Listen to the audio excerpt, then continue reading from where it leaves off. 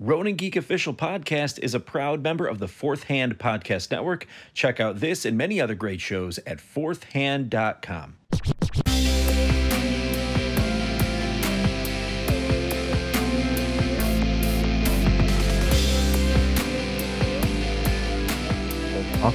So now we're going to do that all over again.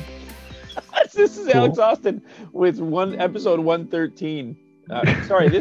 God damn it. This is Alex Austin with episode 113 of Ronin Geek Official Podcast. We just did this whole preamble where we explain we're having COVID difficulties and all this shit's going on, but I forgot to hit record within Zoom. That's actually what we're recording on for this week. We're socially distanced, and I'm waiting on a COVID test results. That's what's going on in the world here. And on the pod with me today, all we have is Rob, because Adam has absconded from the podcast this week. Yeah, he's out. So, for many reasons, but in my opinion, not enough. So there needs to be more reasons. He needs to provide us with more. So, and I will expect that justification in writing and stamped by a notary of the Republic by next week. So this is very important, and because he's missing, we'll need something. We'll need some kind of document. Formal letter of apology. Absolutely, yeah. Formal letter of apology addressed to every one of our 37 listeners of Ronin Geek Official Podcast. So it'll be very, very exciting for everyone to get that. So anyway, speaking of listeners, I think we are back up and running. I've been checking around to make sure that we're looking good everywhere. We had switched over to a different podcasting host, and I think we're good. We switched over to Red Circle. It's been good so far. A little bit of an advertisement for them. My only holdup, at least at the beginning, was that the files are somewhat scaled down, and I was concerned about audio quality, but audio quality has not been an issue on there. So there really is no discernible difference to my ear listening to a file that's 250 megabytes versus a file that's 2 gigabytes. So to be quite honest with you. So there's a difference. Yeah, I mean, there's a difference, but honestly, I can't tell you what it is. So because I've been listening, and I listen as I edit, and I listen when I upload, and it sounds the same to me. So anyway, the good news is we are back this week. We're going to talk about the last couple episodes of Mando. It's going to be a bit of a lightning round just so we can get caught up, and this is going to be for episodes 13 and 14 of The Mandalorian. So it's basically 5 and 6 of season 2 that's currently going on right now, because we've missed this discussion. I just posted a few days ago that had the episode 4 discussion. Now we're going to do the lightning round of the episode 5 and 6 discussion. Well, I say lightning round, but this could still go on for some time. We don't really know. There's no expectation here. We know nothing. We know nothing. As usual. And we don't often do this remotely. So we'll see exactly how well it goes. But I can say we're gonna go ahead and skip on news for this week. The big news is still coming up. It's gonna be Cyberpunk for next week. So, this week. This sorry. Thursday. Yeah, that's right. Sorry. Yeah, it's this Thursday. It's coming out. So this episode will be up likely tonight. I think it's gonna be a pretty quick and easy edit. So I'm just gonna slap it. In, and we're gonna have an episode up tonight with getting all caught up on Mando, sort of the preamble to Cyberpunk here, and it'll be very exciting. But we'll do next week is going to be heavy Cyberpunk. And let's be honest, we've been talking about it.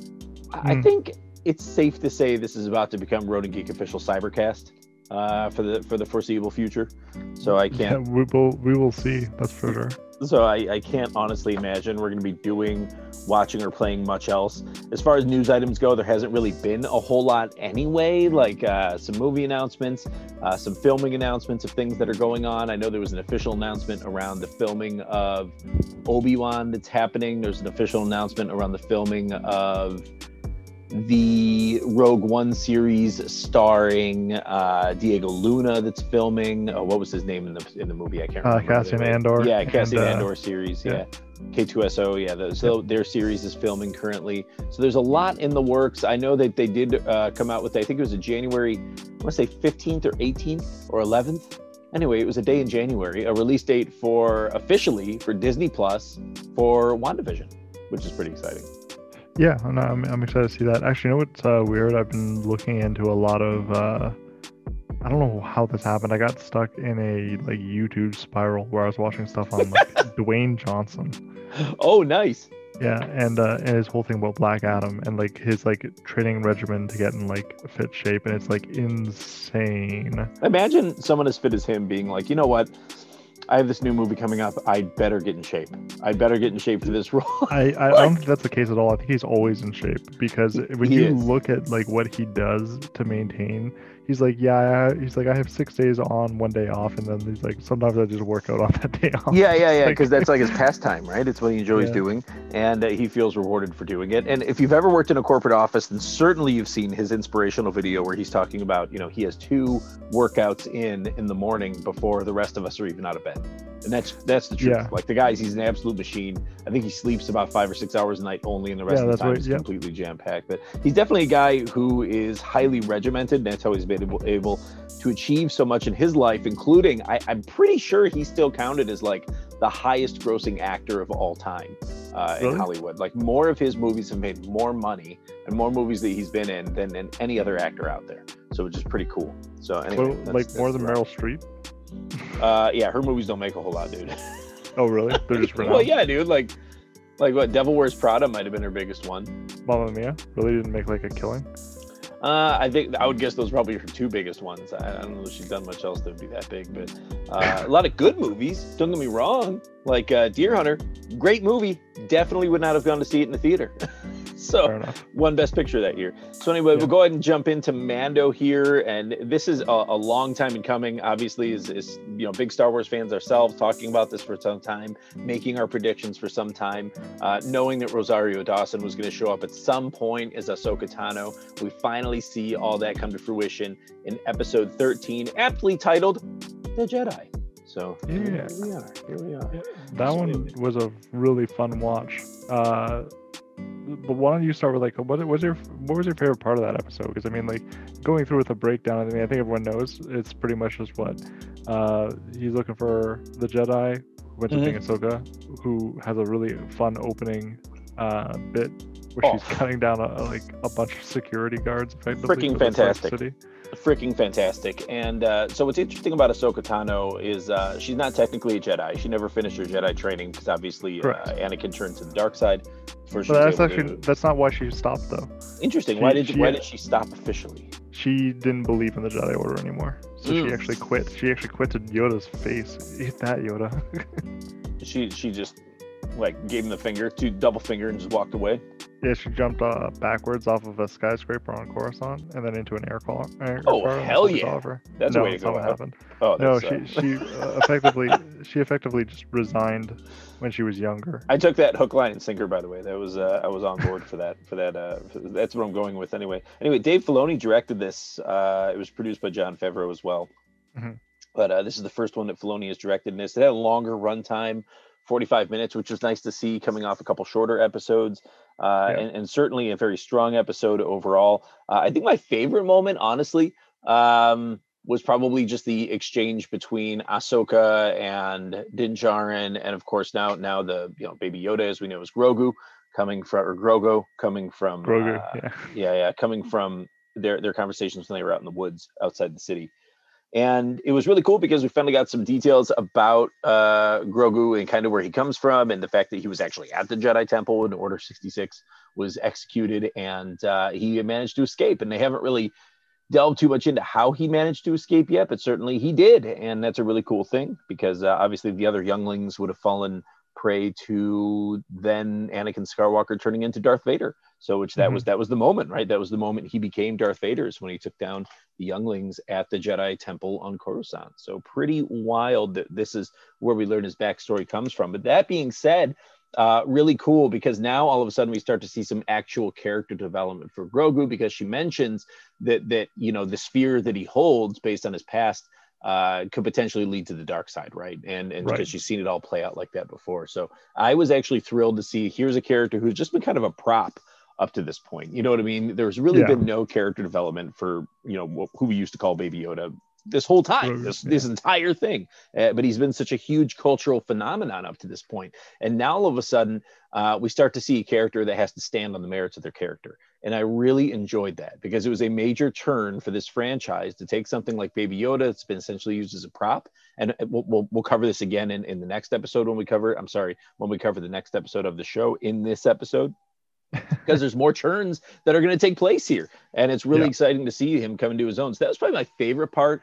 But I mean, that's like saying, my favorite part of this, multi-icing cake was the top icing. You know what I mean? Like there's so much to love out of this episode, and certainly I think this was just a piece of it, but you can't discount the lightsaber battles that happened, which are the first ones we've seen in all of The Mandalorian, which was really cool. It was really good to see how well Jedi and lightsabers and all of that fit into The Mandalorian, and I like that they have set up Beskar as kind of the, like, I wouldn't call it like the the balance to the lightsaber situation, you know what I mean, but certainly it can hold its own. You know what I mean?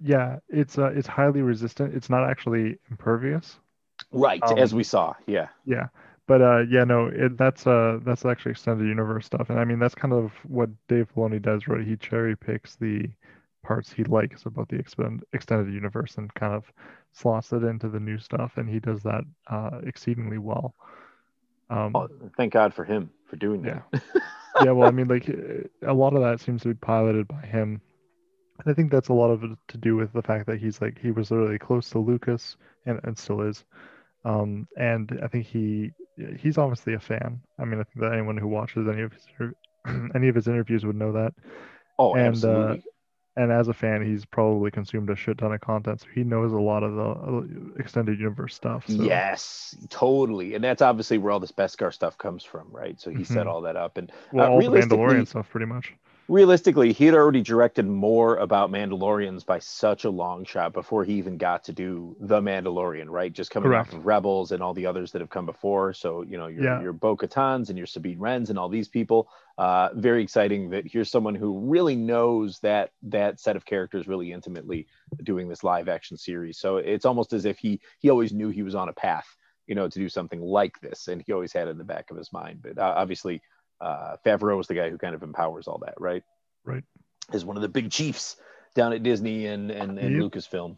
So anyway, I really liked the story of this episode was very simple. Obviously, Mando was hired by the people, the sort of despotic ruler of this town, to go and kill the Jedi that was plaguing them. Obviously, Ahsoka Tano was plaguing them because she wanted one piece of information only, and that is, where is your master, to the woman who was holding the town down, the evil general woman.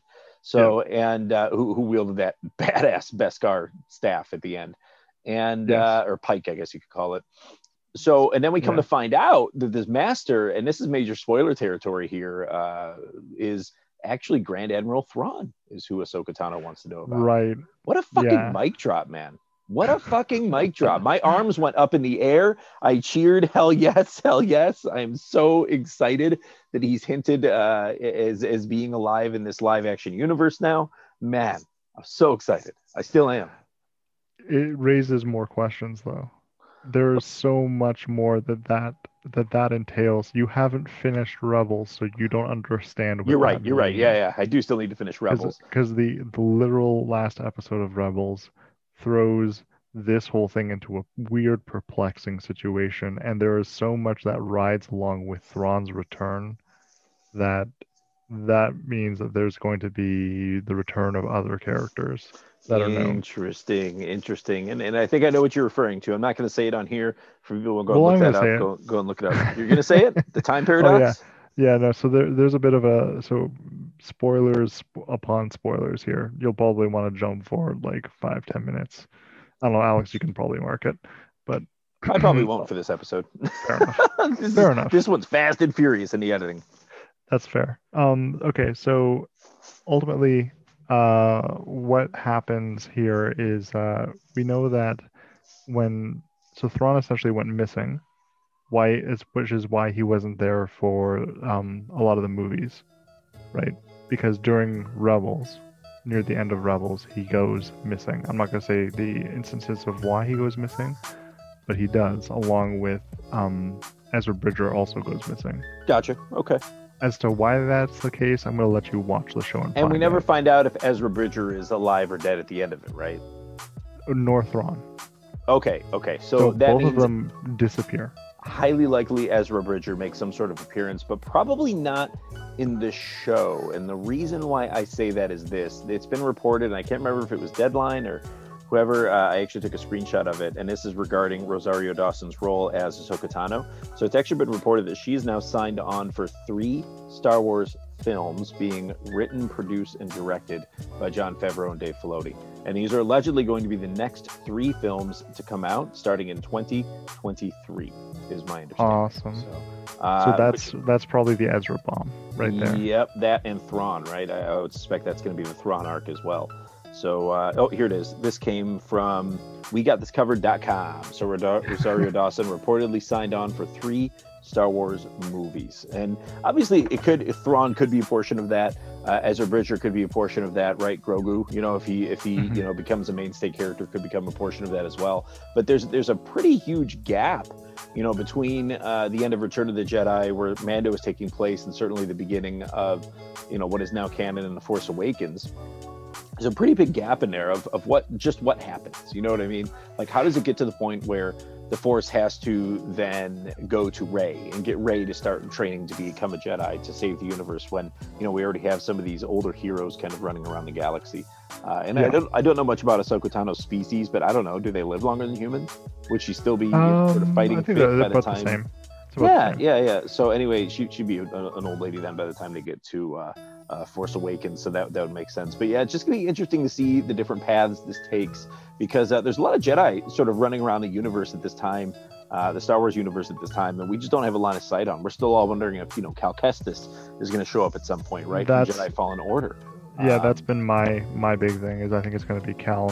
I think that there's a lot more reasons to have Cal than anybody else. Oh, he's an absolute shoo-in. The actor he's still active, yeah. He's still young, he's still fit, he's ready to do the role, and he did so extremely well acting out the portion in the game, right? In fact, that's easily a more favorite Star Wars story of mine coming from that game than all of the sequel trilogy. Absolutely. But the reason why he's a better shoo-in, though, is regardless of all that, that's all completely true, and I agree. But the reason why I think he's a better fit for this situation is because Grogu's experiencing something that Cal's already gone through, which was damage with your connection to the Force. True. Which is something that Ahsoka brings up pointedly. She says, him being he's out of touch with it because he hasn't been using it. He's kind of shut himself off from the Force. She's talking about Grogu. So that's everything that Cal Kestis was, and we know that Cal eventually went out into the galaxy and did more stuff, but we don't know what that is. Now we know that there's another game coming, and I can almost guarantee you that if Cal does show up in The Mandalorian, it's going to be followed very closely by a trailer for said game. Oh man, I would love it. I really, really enjoyed Fallen Order. They did such an incredible job on that game. Easily my favorite, single player Star Wars experience I've ever had, for obvious reasons, man. It was just such a tight game. Really, really incredible. So that'd be good to see. And so obviously this episode ends on a high note. So we have Mando then taking away, then Baby Yoda, now Grogu. They're going to visit planet. Sorry, I was trying to get the name of the planet that they went to here. Tython, yeah. And this is an ancient Jedi planet toward the core of the galaxy, where the Jedi once had set up this, I don't know if it's like a temple, this hilltop temple. There's actually a little more to it. Tython's actually the original planet of the Jedi. That's where the original scientists that went to Tython studied the Force and became the first Jedi. And then that's where the original Jedi Order was formed. And technically the Sith. Interesting. Yeah, because that's some of the people who wanted to go in a different path with their learning of the Force. There was a bit of a bit of a fight, like a fractionalization of the Order, right? Early on, and those people left. And when they left, they actually, in extended universe lore, they found the Sith species, and then of course crossbred with them and made the Sith Empire. Awesome. So there's a lot of direction they could take just from the lore in that as well. But that's essentially where they're going for what is coming up now, episode 16. 14. So this is episode 14 of Mandalorian, episode 6 of season 2 out of 8 episodes. So after this, there'll only be 2 episodes left. But this, honestly, once we get to this episode now, and this one is called. The Tragedy. Yeah, the Tragedy. So it's just very foreboding title for this episode. I really wasn't sure what was going to happen when we got into this one.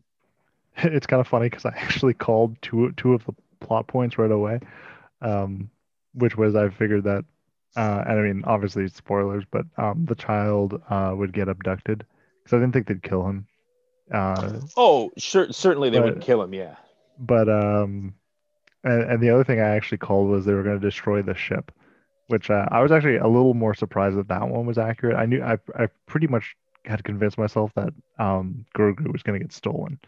Yeah, yeah, and we'll get to the ship too because we've had predictions since the beginning for what's going to happen there. Now, one thing I should say before we finish episode 13 completely off, Michael Biehn is Lang, so he's sort of the captain of the guards of that town. Do you know who that was? Yes. Did you catch that? No, I didn't. He's much older now, so it's hard to tell, but he played Kyle Reese in the original 2 Terminator films. So he was also an alien. He was also in the original Alien. He's been in a bunch of James Cameron films. I knew him by look, but I didn't know him by name. Yeah, I thought that was very, very cool. I didn't recognize that he was from that actor, but now me neither. Now I recognized. I recognize the shit out of him, so I had to go look it up. I'm like, this guy. Anyway, so that was pretty cool. And then the lady who played the sort of kung fu pike Jedi, master lady with the Beskar pike. I looked her up as well. Her name was Diana Lee Inosanto. Her name was Morgan Elsbeth in the episode, but she hasn't really been in much as like a title character. However, she does a ton of stunt and choreography in Hollywood. So pretty cool. Nice. Yeah. I was gonna say actually one thing that he brought in as the captain of the guard, he had a weapon that we haven't seen yet on screen at all, and I was super excited to see him using it. He has a scatter gun. Yeah, it was like a shotgun type thing. Yeah, it's exactly what it is. It's a blaster variant of a shotgun. Yeah, that was really interesting. Yeah, it was actually really exciting to see because like almost nobody uses them, and I was always like, wow, that's really a shame because they're actually a very cool weapon and one of my favorite things to use in like any game where that would ever be possible, mainly tabletop games. But yeah, extremely cool to see that kind of make an appearance then. Say, I'm disturbed. Welcome to Hysteria 51, a weekly oddcast of mysteries, conspiracies, the unusual, and the unexplained. Do we have a laser thermometer to figure out if Admiral Byrd is here? I'm pointing the laser at the wall now. 71.1, 71.2. Admiral Byrd is here. With John, Brent, and Conspiracy Bot. You're all idiots. Yeah. Join them each week as they clarify conspiracies. My name is Stuart Swerdlow. I promise I am human and I do human things. Explore enigmas. It's all about ley lines, and you'd understand that if I could explain it to you. And probe the paranormal. Hysteria 51 is a hilarious expedition into the eccentric. Stop on my joke. I will when they're good. Tune in each week and subscribe on Apple Podcasts, the iHeartRadio app, or wherever you listen to podcasts. And remember, the truth is out there, but you won't find it here. Stay woke, meet sex.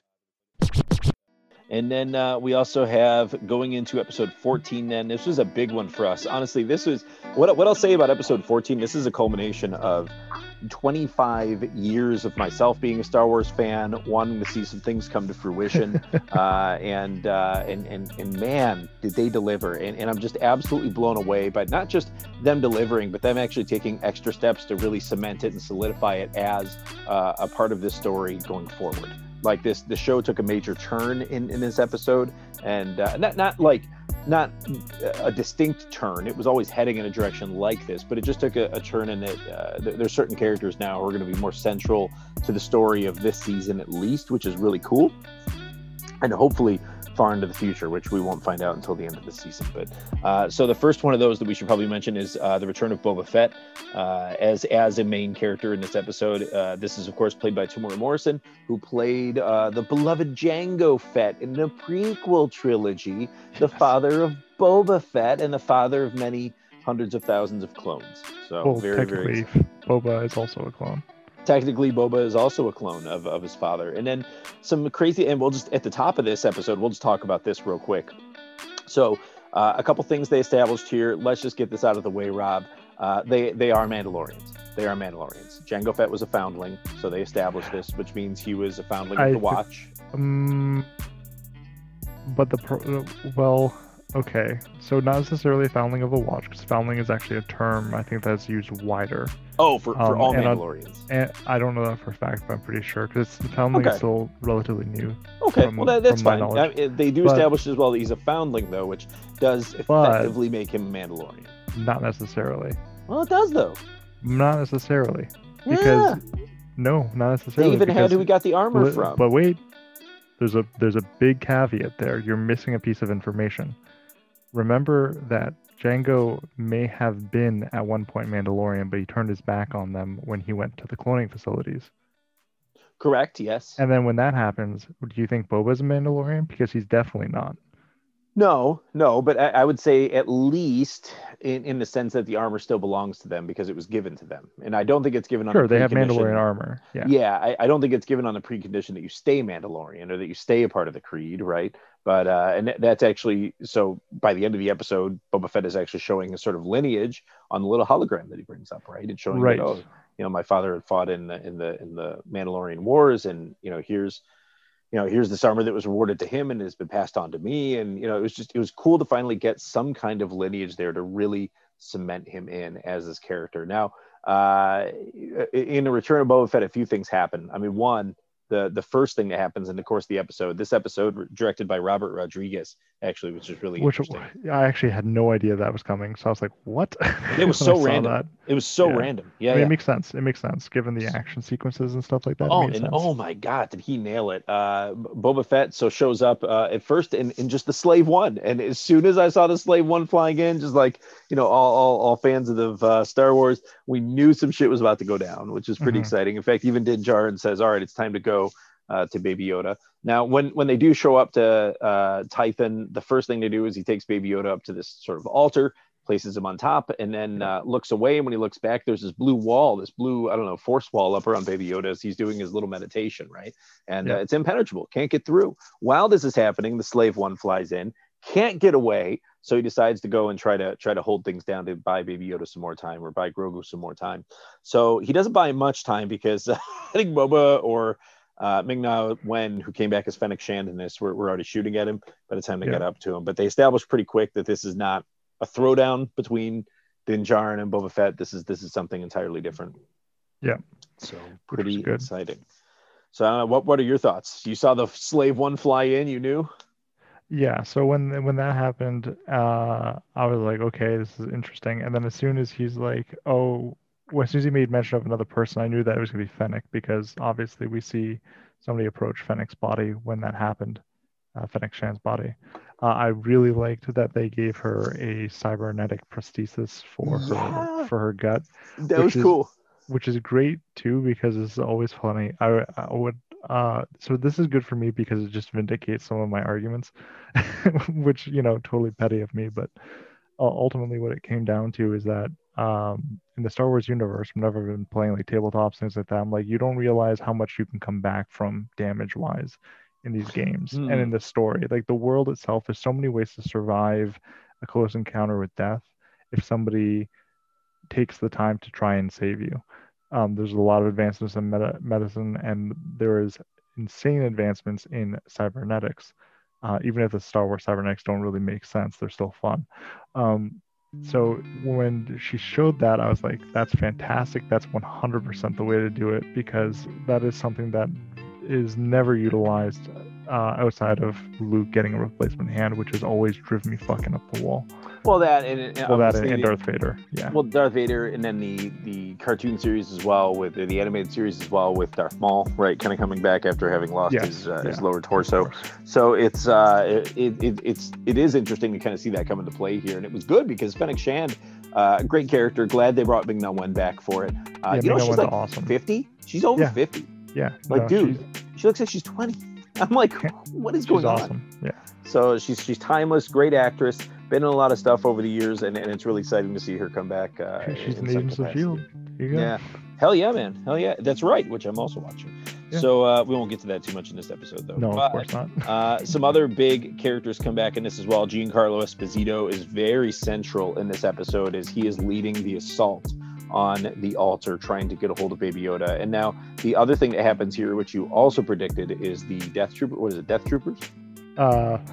No, those are not the Death Troopers. Those are the Dark Troopers. Thank you, Dark But Troopers. yes, the droid base. Yeah, you know what's funny? No, you somebody told us actually they tore would be into droids. somebody tore into me about that because they said, "Oh, you call them Death Troopers." I'm like, "You're right. I keep making that fucking mistake. They are Dark Troopers." Yeah, Dark It's Troopers just are because droids. The names are so goddamn similar. Yeah, they are. But And realistically, here's the interesting didn't he thing, have Dark- Death Troopers last season? The humans in the black armor. Yes, he did. Okay. But the Dark Troopers actually don't originally have black armor, and this doesn't matter. This really doesn't matter. Normally in the lore, they're actually made to look like really tall, robust stormtroopers. They're actually put in like a stormtrooper-looking casing to kind of conceal that they're droids. Because don't forget, combat droids are technically illegal in the Empire. Because of the whole Clone Wars incident. Oh, yeah, that's right. So Yes. that's why again that led to Mando being very weary of droids at the beginning of the series, if we look back, right? Because he was attacked by some of those droids when he was a child, and then his parents were killed, and he became a foundling as a result of that. So yeah, that's even very real, even in this show. Yeah, but before anyone goes, oh, but K2SO is a security droid. Yes, that's the loophole they use. Security droids are okay. Military droids are not okay. Right. So and these are full-on military droids. Touching down like Iron Man, grabbing Baby Yoda after he does his little meditation. Off, yeah. And we don't know yet what happened during the course of that meditation. So maybe he did get in touch with another Jedi. Maybe another Jedi got in touch with him. We don't know. I can tell you one thing that the internet is calling for in a major way is for Sebastian Stan to play Luke Skywalker in a future episode of this. People really want to see, for whatever reason, Sebastian Stan, which he does kind of look like a young Luke to some extent. So it makes sense why they're calling for him specifically. So this is obviously who plays Winter Soldier in the Marvel and the MCU. They want him to come in as Luke Skywalker, which I don't think is going to happen. I think they're going to stay away from the Skywalker family from here on out, and rightfully so. But yeah, it would be an interesting cameo to see nonetheless. And I had to look up. I'm not sure, because when they said Tython, I'm like, well, could that be one of the planets where maybe where Luke was training Leia, for instance, when they did the flashback in the Rise of Skywalker? And I don't think it was. It could be. Yeah, it could be. It's like a forested planet. I think the canon lore does place the new Jedi Order on Tython. Yeah, which makes perfect sense. So anyway, but I think where they trained was Endor. Yeah, there could. Yeah, it seemed like Endor. So there still could be some things that are going to happen here that are interesting, kind of out there around Jedi, but we just don't know, because Baby Yoda has now been captured by Moff Gideon and the Dark Troopers. So he's now on what class of ship is this? The Star Destroyer is flying around on? It's a cruiser. I'm struggling to recall exactly what it is. Interceptor? No, just a cruiser. Yeah. But it almost looked like it was similar design to the Clone Wars era Acclimator, because of the way that its engines, like the thruster segment, is kind of like partitioned off from the rest of the hull. That's very Clone Wars era. But it is, clearly, yeah. The whole thing looked very Clone Wars era, which is pretty cool. And then, and obviously, we see some of those ships actually being disassembled at the beginning of Jedi Fallen Order as well. I recall. Those are some of the ones that are being disassembled on the planet where you are at first. Yep, the acclimators and Venators were being disassembled, I think. So couple cool things here. One, Boba Fett actually makes some sort of deal. He's trying to make a deal with Din Djarin early in the episode, saying, if you give me my armor, I'll ensure the safety of you and the child. Right? It's kind of his deal he's trying to make there. And then certainly some things go awry. The child gets kidnapped. The Razor Crest gets absolutely annihilated by Moff Gideon's ship. Just one shot, done. I love that. It's freaking gone, man. That's exactly what happens when an unshielded ship gets hit by a turbo laser. Turbo laser. And that's important, because now you understand exactly how much power is behind those it's vaporized. blaster towers. It's vaporized. Like, that shit is just gone. There's no parts left. There's like the little ball thing that they probably grabbed for some plot point, and then the Beskar staff, and that's it. Like, there's nothing else left of this ship. So which I was absolutely dying from. So anyway, so what happened that we predicted has come to pass. The Razor Crest has been destroyed, and of course now Mando's gotten his first ride on a Fire Spray class ship on the Slave One. So they go back to Navarro because he's now trying to recruit Cara Dune, and of course through Cara Dune he's trying to recruit Mayfeld to help him locate Moff Gideon's cruiser so they can lead an assault. And this is because Boba Fett still wants to follow through on the deal to protect the child, which is fucking awesome. So, So now we have Fett, Shand, the Mandalorian. Dude, just and what about that fight scene with Boba Fett? So first, before he gets his armor back, so this is Temuera Morrison. He's fighting with a Boba gaffy Fett. stick. He fights with the gaffy stick. He's fully decked out like a sand person. He even has the long rifle as well, right? Just like the sand people carry. And so he's just ripping dudes apart with this gaffy stick, just clubbing them in the face. Their stormtrooper armor breaking off and flying everywhere. Very awesome fight sequence. When he gets the armor back, he's beating the shit out of this other group of stormtroopers, and he does this thing where he punches one in the stomach and then shoots a rocket directly into him from his gauntlet and sends the guy launching back, which is just so badass. But it was great to see like him come back and just be such an absolute savage. What a fucking awesome sequence to see take place in the Star Wars universe. And honestly, man, it's my favorite episode of this series so far, having Boba Fett come back. Like, it's such a realization of childhood dreams to see him as a character, like a real character that they take seriously, right? And not just a prop for the background or somebody to toss into the Sarlacc. Like, this is the Boba Fett that we all know and love, that we really wanted to see. This is the Boba Fett that fans of the expanded universe have wanted to see the entire time. This is a huge sort of coming to life moment for a character in the Star Wars universe that has just been so incredibly far past his due, honestly. Like, just it's painful how painfully far we are past him receiving his due, but here he is getting respect, and I'm thrilled, man. It was Absolutely actually thrilled. really fun to see, because that was in a lot of ways the book version of Fett that we've had in the extended universe for the longest time. But the one thing that I have to give them props, and I'm thankful that they did this, they didn't shy away from the fact of showing that he has all of the acid burns and combat scars and stuff of his lifetime. Sure. Because a lot of that stuff paints him as a character. And so when they included that in how he's presented to us in The Mandalorian, I thought that was fantastic. And also his armor and everything, right? Like, presumably a lot of the paint from the armor being melted off by the juices inside the Sarlacc. So when he fell in there, so it's pretty exciting to see even that little detail really being observed as well. So honestly, man, they nailed it with Boba Fett. Thank God they got Temuera Morrison back. He's the perfect guy for it. I think he just did such a fantastic job. I love that they've worked him in as a major character in the current season plot arc. Who knows what happens after? I suspect if they're going to continue to get the response that they already have, which honestly, I'm watching the memes on the big pages I follow and everything for Star Wars and The Mandalorian. The Boba Fett memes have been far and away the most popular ones. Like they're getting 1,200, 2,500, 3,500 likes off of a single meme, when I normally see a Baby Yoda meme get a few hundred. So we're talking just a massive chunk of the Star Wars fandom is just all about this development specifically.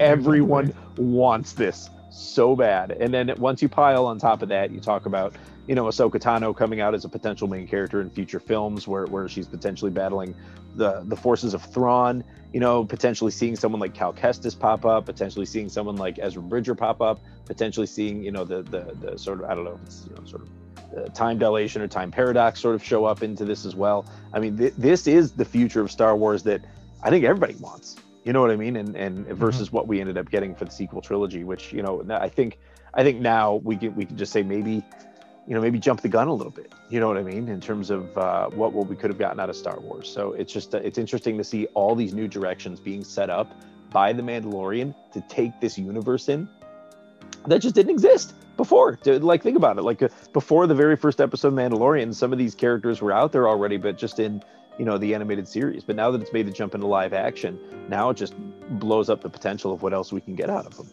in terms of feature films and everything. I'm interested to see how this develops, because I'm sure that we're going to get another animated series soon. Yep. And with them taking it this direction, it's really good, I think, especially for things like the fan base and stuff like that, which was super divided over the last few movies because of what was effectively a huge blunder by the company. Yep. To see The Mandalorian come back in such a huge force and pull people back in, I think it came out at the right time. And it's developing into something so great so that when we do go and get more movies, I think people are going to be willing to at least attempt to trust them again. Yeah, and we have to look at it this way too. So if they had done the sequel films directly off the tail of Return of the Jedi somehow, you know what I mean? What if they didn't place it 30 years into the future? Then honestly, we probably wouldn't be getting the story that we're getting now, and we wouldn't be getting the direction that we're getting now. So on some level, maybe it kind of had to play out the way that it did for something like The Mandalorian to happen, for Dave Filoni and Jon Favreau to take the helm of it, which is the right move, for Kathleen Kennedy to kind of step back and step away a little bit and allow these guys to be creative in their own way, to allow them to bring in established directors like Taika Waititi and Robert Rodriguez into this versus just a bunch of indie directors. I think honestly that there's so many things happening here that really had to happen to save Star Wars, and we see that all taking place now. And all I can say is just thank fuck for Filoni and Favreau, honestly. Like, just thank fuck for these guys. Like, I can't imagine where we'd be without them at this point. If we didn't have Mandalorian, I probably wouldn't be too much of a Star Wars fan at this point if it wasn't for Mandalorian, because it really saved it for me. But yeah, man, I think my faith is being restored in huge chunks now. That we have fucking Boba Fett with lines, with fight scenes in the Slave One, traversing the universe within Djarin, a character we now know and love. And man, it's so exciting, so exciting. So anyway, I'll quit gushing. I cease to gush. So predictions, though, what do you think for this next episode? Obviously Friday. We're coming up here. We're going to get episode 7 of season 2, or episode 15 overall. Obviously, I think this will be kind of the gathering of Mayfeld and tracking down, Moff Gideon's ship and maybe even going after him. But I think the big showdown is definitely going to happen in episode 8. I'm interested to see how it's going to play out. I don't know how it's going to play out, but I'm looking forward to seeing what happens here. Oh, because and we forgot the detail about Baby Yoda and his dark side proclivities they showed, right? Where he's sort of force choking these stormtroopers while he's in captivity. Yes. So there was that. And so, but I mean, we've seen him force choke people before. Yes. It has happened once before. Cara Dune, right? Cara Dune, yeah. So, I mean, we know that he knows how to do this. It's not like it's some secret technique. I don't think it really is even probably that difficult to do a force choke. Pretty much like I'm going to use move and pinch something down. But to see where it could potentially develop, where Grogu ends up starting off as a cherished character, and then maybe he does plummet for like a movie or something, or like a season, I should say, because I don't see this necessarily going to film, but hey, it might. And then come back in a redemption arc. I mean, I think that's totally possible. But the problem that I have here is that remember that he's 50. So like the fact that he's 50 is important to remember, because that means that in this universe timeline, he's not going to become an active primary character anytime soon. Correct. So I mean, you'd be looking at a whatever his species is, maybe around 100 or 150, they become a prominent character, right? Yeah. So there's a good chunk of time that's probably going to pass. I think that he'll be kind of instrumental in rebooting the new Jedi Order. Yep.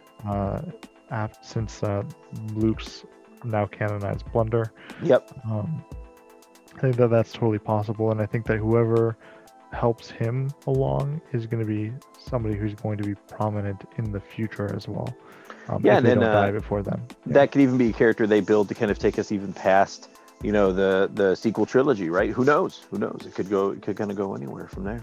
But very exciting to see. Anyway, I think this is heading in the right direction. I cannot wait for Friday to see what they have in store for us for this next episode. I'm just absolutely blown away that we're getting Star Wars this high quality. I think honestly the last 2 episodes, Mandalorian, it's my favorite Star Wars that's happened since, at least on live action, since the original trilogy. Like honestly, it's just so absurdly good.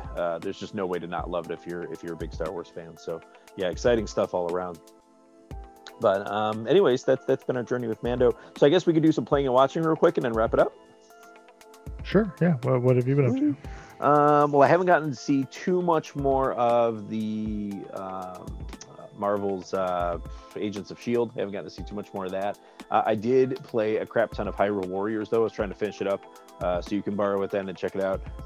Very good game. I can tell you, one major problem I have with it is and this is the same point I get to with like a lot of Dynasty Warriors games in the past, is that at some point you end up having to start using characters to unlock things that you don't really like, and Right. I'm to that point now where there's really nothing left to do for the characters I do like, and a couple of the characters I have left to unlock really require me to dive deeper into these characters who I think just suck, for lack of a better word. They're not well balanced. They're not good. They're difficult to control. I don't know why I would use them when I have such incredible characters to use. There's a handful, 5 or 6 in the game who are very, very good, and then the rest who just like really are not great at all for any reason whatsoever. So anyway, I'm hitting that wall now, and I'm about 40 hours in. So I really don't give a shit to see what else there is. Some big surprises in it. King Rome is one of the unlockable characters. Is a really cool fucking character. He's a great fighter as well. So I've been very impressed with King Rome. He has sort of an altar. He does like the hooded cloaked figure that you see in Breath of the Wild, and he does like a lot more vertical attack with that guy, which is really interesting. And then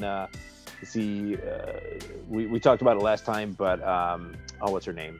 Urbosa. She turned out to be really, really good. Link's really good.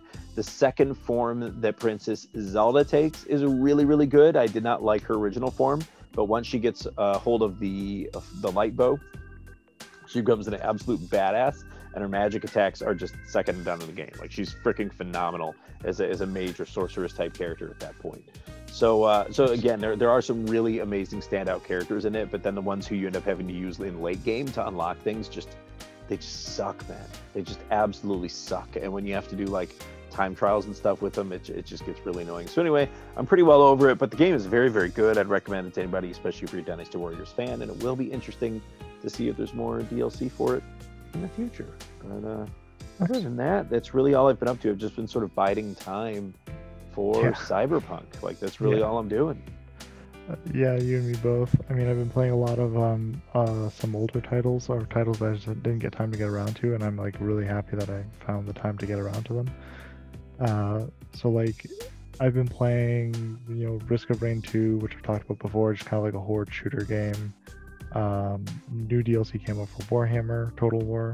Yep. But I've been playing things, Phasmophobia's beta, trying out the prison level, playing Project Zomboid because I've had my zombie survival thing resurging. Is that like a top-down or? Yeah, it's top-down.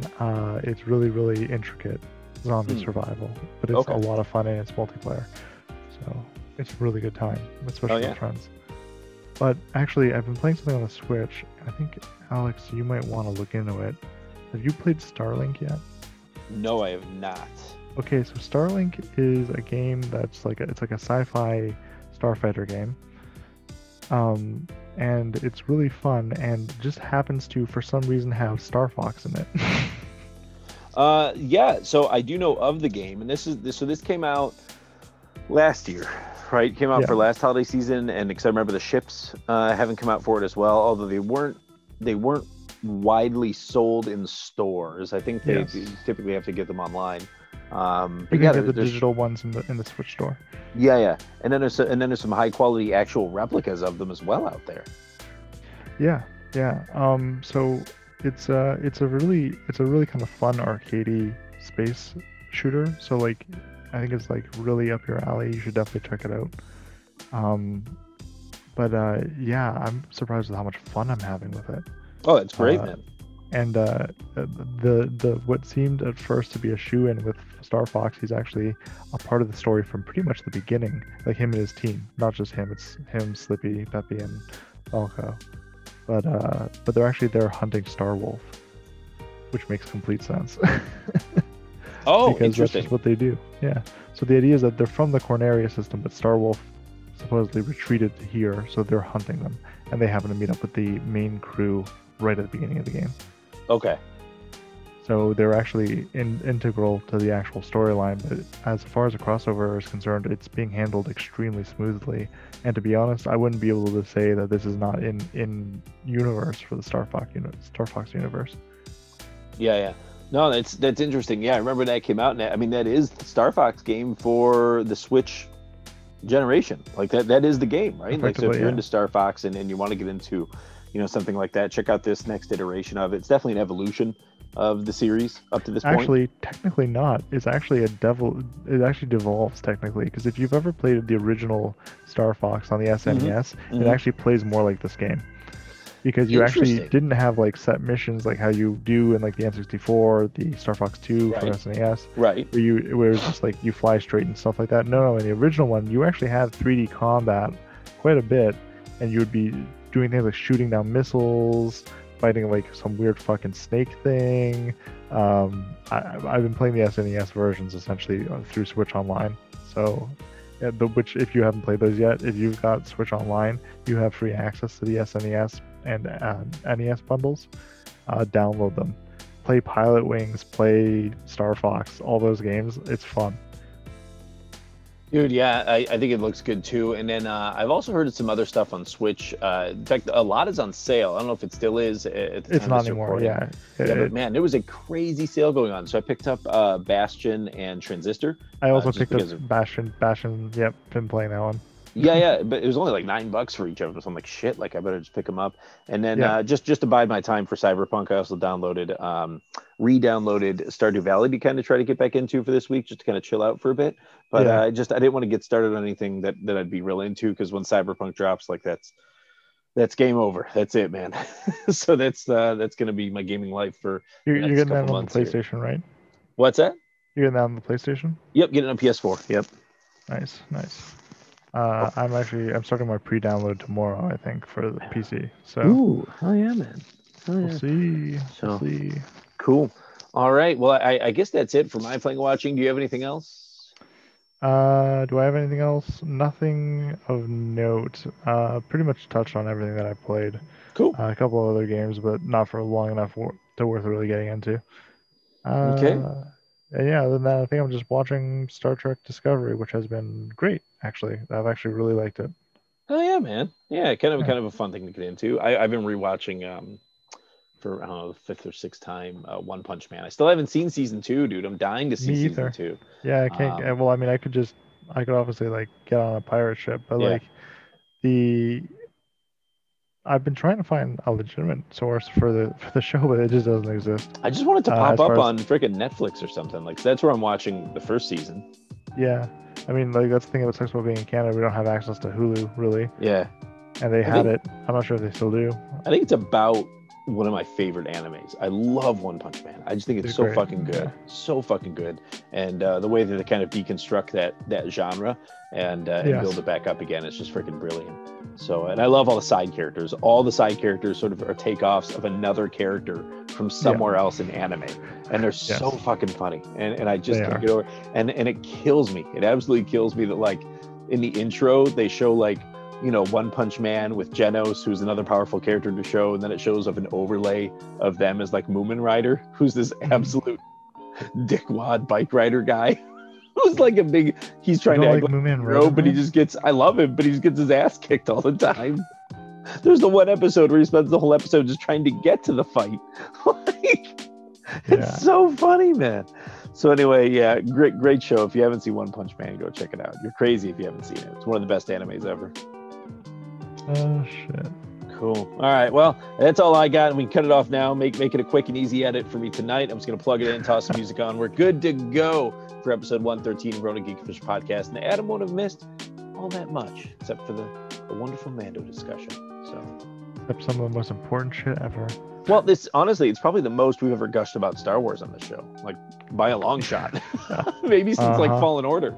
So for a while, yeah. So it's maybe a once in a lifetime thing, or maybe it becomes the new thing, right?